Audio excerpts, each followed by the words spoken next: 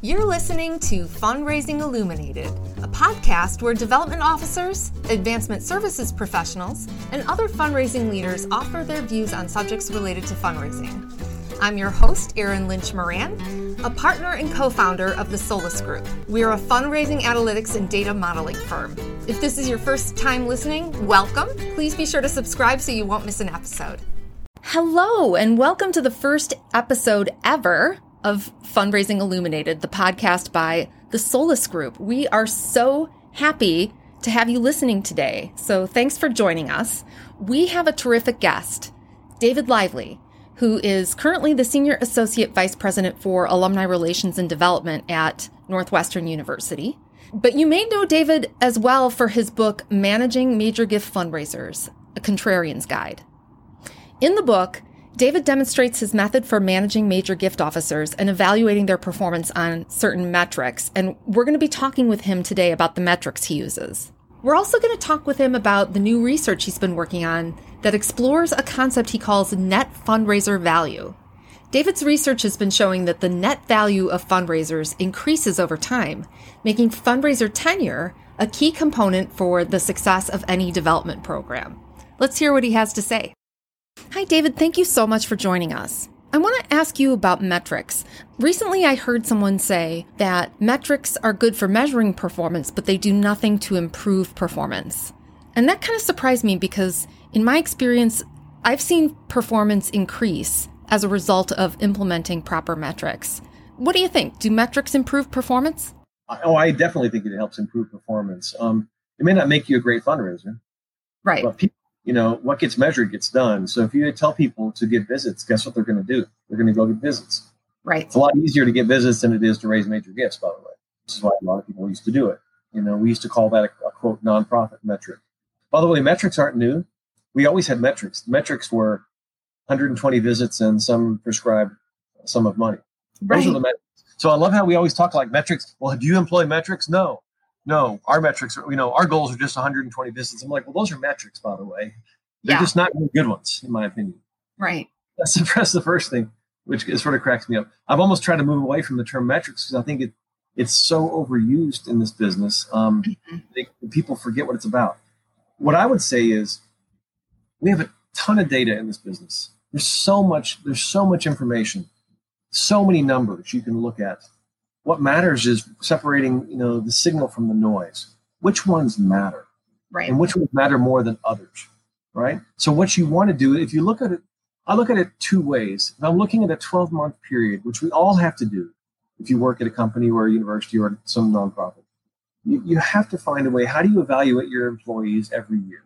Maybe some people are lucky and they don't have that time frame. Maybe it's longer. But a 12-month period is a very short period of time to measure performance, particularly when you're talking fundraising. Because most major gifts, if you're really working in earnest to raise the best possible gift, that's really like a really extraordinary gift, it may take a lot longer than 12 months. And you may make the ask one year and the gift closes another year. This is one of the things I don't like about dollars as a metric, which is, I remember at Northwestern, one year I had I think a $60 million year, and the next year I had like a $2 million year. So does that mean I went from being really good to really lousy? I don't think so, because the number of major gifts I raised each year was about the same. In fact, I think I may have raised more major gifts, though they were much smaller, the year I raised less money. Right. And the thing is, fundraising is, to use a technical term, lumpy. It doesn't happen that way. So what we try to do is, if you're looking at short-term performance, I prefer, we have this weighted scorecard that we use that says, here are the things I value, and I'll tell you in order which ones I care about. How many major gifts have you raised in the last 12 months, right? Mm-hmm. How many major gift solicitations have you made over the last 12 months? And then how many dollars have you raised from those major gifts that you raised? And I look at dollars, and I debated this for years. I value it much lower on our weighted scorecard than we do asks and gifts. For the very reason I mentioned earlier is that it can be a really fickle metric because you can't control how much someone gives. You can't control the answer. You can only control the ask. Right. And the other thing is most major donors will come back and become repeat major donors. So the first time someone makes you a gift, it might be a test gift. It might be the first time they're giving you to see how you do with it. The next one will ideally be much bigger. And so I'm not going to punish people for trying to engage new prospects who might make a significant gift down the road. So we have to incentivize that. Beyond that, the only thing I really care about are qualification visits, because I think we need to continue to meet with and qualify and frankly disqualify a lot of prospects. So we're really constantly thinking in a dynamic fashion how to prioritize the collective portfolio and raise the most money. Absolutely. The only thing I don't care about is visits. And I will debate with people about this all the time. And my feeling is that we count visits for only one reason. That's because fundraisers are lazy. And I'll admit to that myself. I hate having to file contact reports. I will do them by voicemail sometimes to my program assistant because I just hate having to sit and type them at the end of a day when I'm on the road, I'm traveling and exhausted. But they're really important. And if we didn't ask people to file them, they probably wouldn't. And that's the institutional memory. So we count them for that very purpose, but they're weighted so low as to be negligible. So that's the 12. We also count collaboration in some creative ways where people are assisting on solicitations. And I think that's important to incentivize good collaboration. So people, because metrics can, no matter what they are, they can create sharp elbows. And we want to mitigate that as much as possible. But let me just say this. If I could get away from a 1-year performance appraisal and I could look at something over 3, much less actually more like 5 years, I would look at something completely different. And we're working on something here. I've been toying with a new concept, something I call net fundraiser value. And the point of this is to try to understand what is the value of fundraisers relative to the costs, right? Mm-hmm. Over a period of 3 or 5 or even 8 years, might even be better, 3 years of ramp up, because you're not really a mature, efficient fundraiser. The first 3 years as you're learning the systems, meeting the donors, understanding the systems, the language, the acronyms, everything you need to learn at your new institution. It takes a while. This is a big, complex place, especially like Northwestern. But after 3 years, give me 5 years of really pushing hard.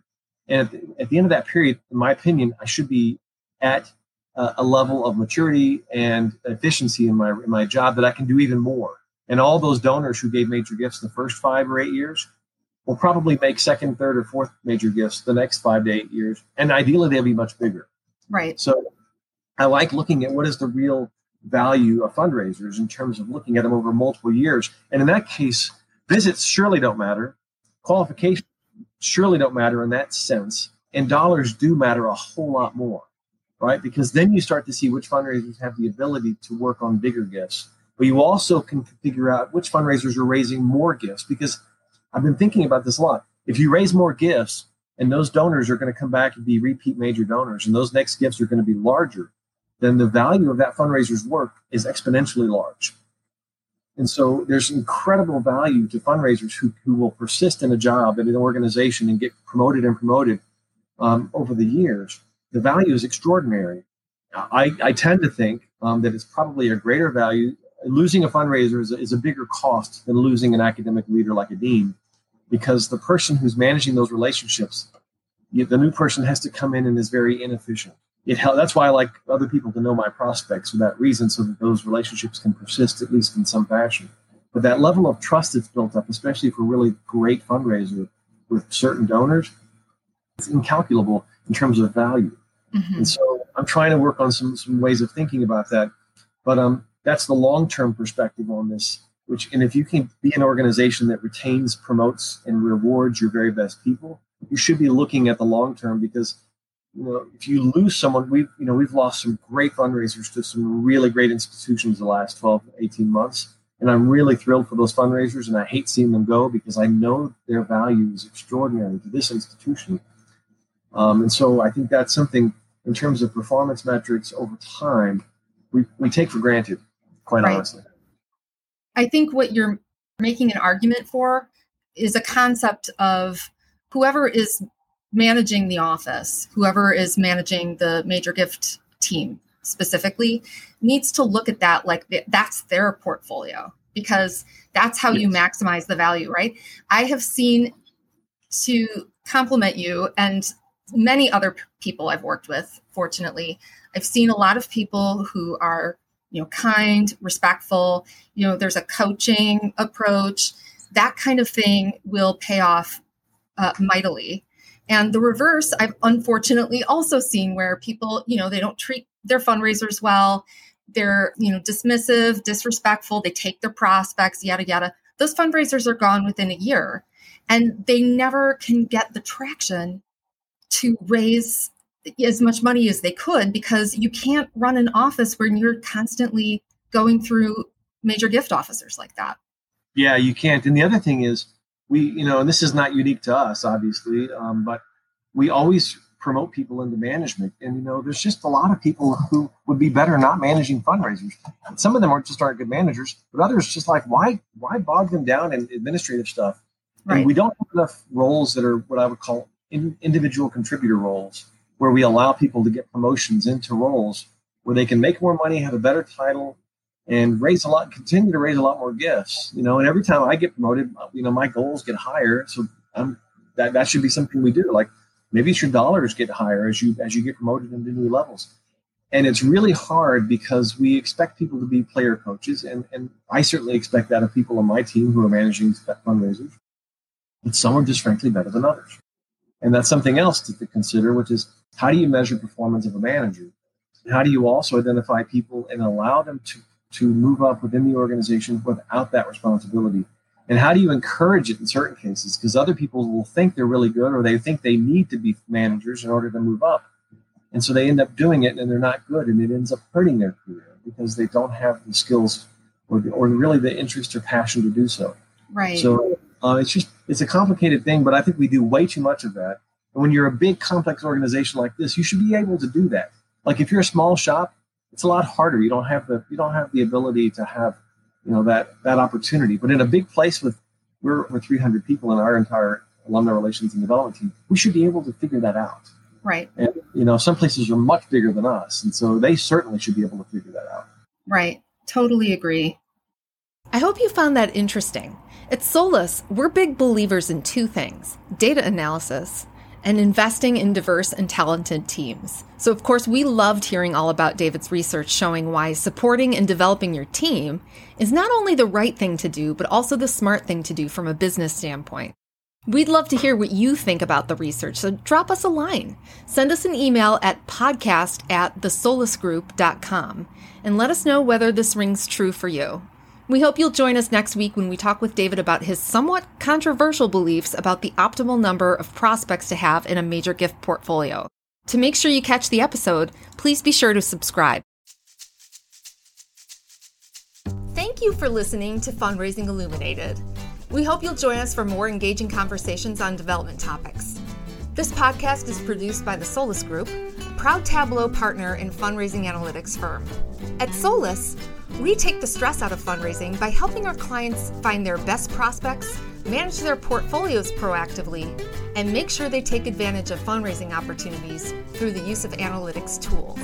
If you'd like to be a guest on Fundraising Illuminated, or if you'd like to share your thoughts on what our guests have to say, please visit our website at www.thesolusgroup.com and click on the link that says podcast. Thank you again for joining us, and have a great rest of your day.